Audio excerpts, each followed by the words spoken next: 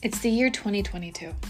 It's the second season of Finding Your Mind because we are in the season of twos. We are in the season of twos. Harmony, balance, faith, relationships, adaptability. Guys, twos is feeling good, all right? It is the second year. It's the second year of this podcast. Look how many twos there is. Anyway, I hope you guys enjoy the episodes for season 2 because I do. And I appreciate all of you. And I hope you guys have a wonderful day.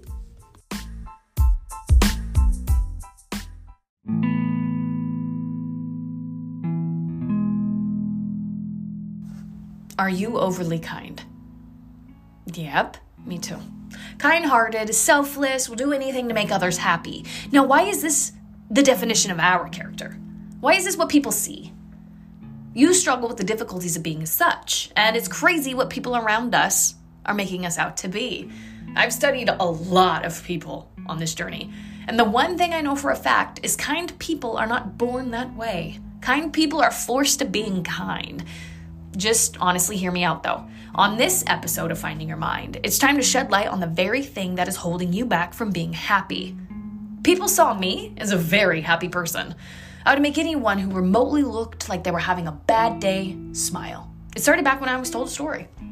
I was told that when I was younger, there was an older man sitting at a park bench, and me being 6 years of age and already going through some very traumatic viewings, I noticed this man sitting alone, and his mood looked very, very sad. And I guess I took it upon myself to walk over to this man and sit right next to him, and I told him, no need to be sad. It'll soon fade, and you will smile again, I promise. Which made him smile. This was a story told to me about my younger self. And year after year after year, this was embedded into my subconscious. I was a kind person despite the abuse, the neglect, the abandonment I was yet to face. No matter what, I would be kind. That being said, I want to take you down a road that is a very challenging road to travel. My past.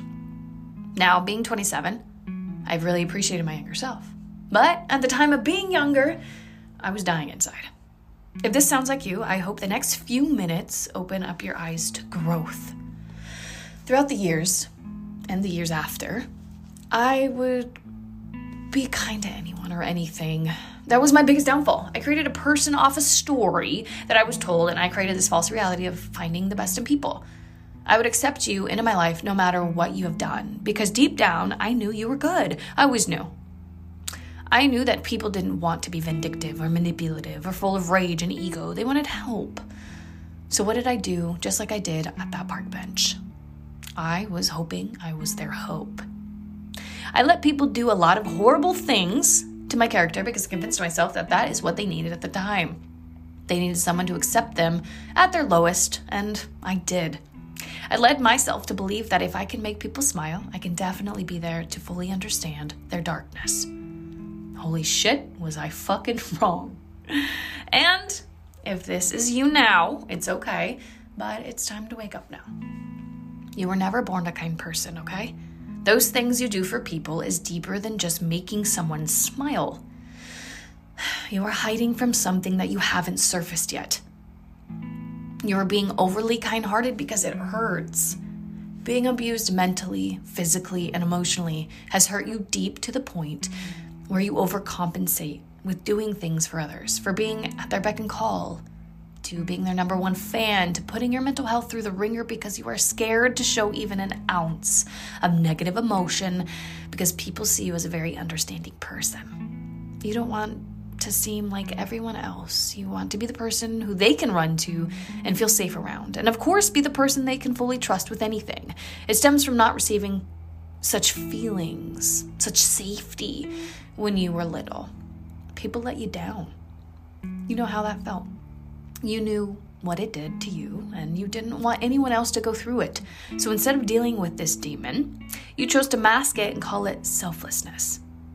Don't get me wrong, kind people do exist. Not like us, though. We never wanted to seem like the bitch in the story. When that so-called bitch in the story knows the answers to life, knows that if you stick up for yourself, it won't make you a bad person, but a strong one at best. It's crazy to think what a small story told by a recovering alcoholic can do to you over the span of 20 years. I'm here to open a door.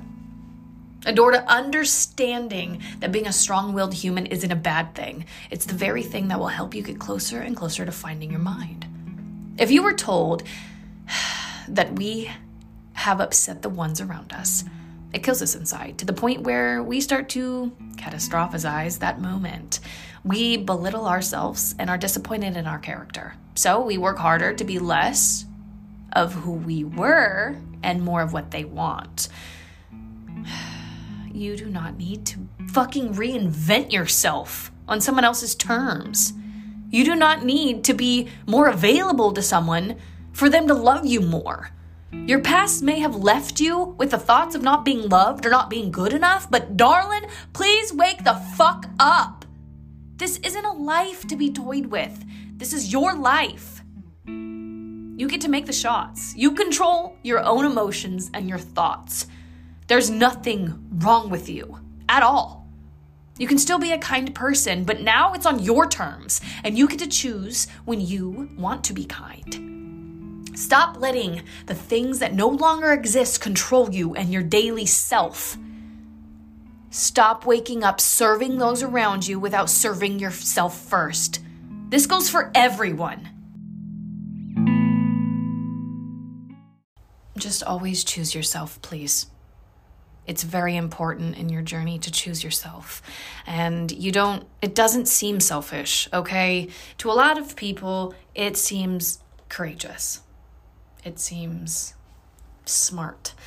But to yourself right now, it feels selfish. And you should never feel that way. Regardless what situation you're in, what relationship you're in, what kind of situations surround you, just choose you. Because you're an amazing soul and you don't need anyone else to define that character for you. You define it, okay? Thank you guys so much for listening, and I will see you on the next episode of Finding Your Mind.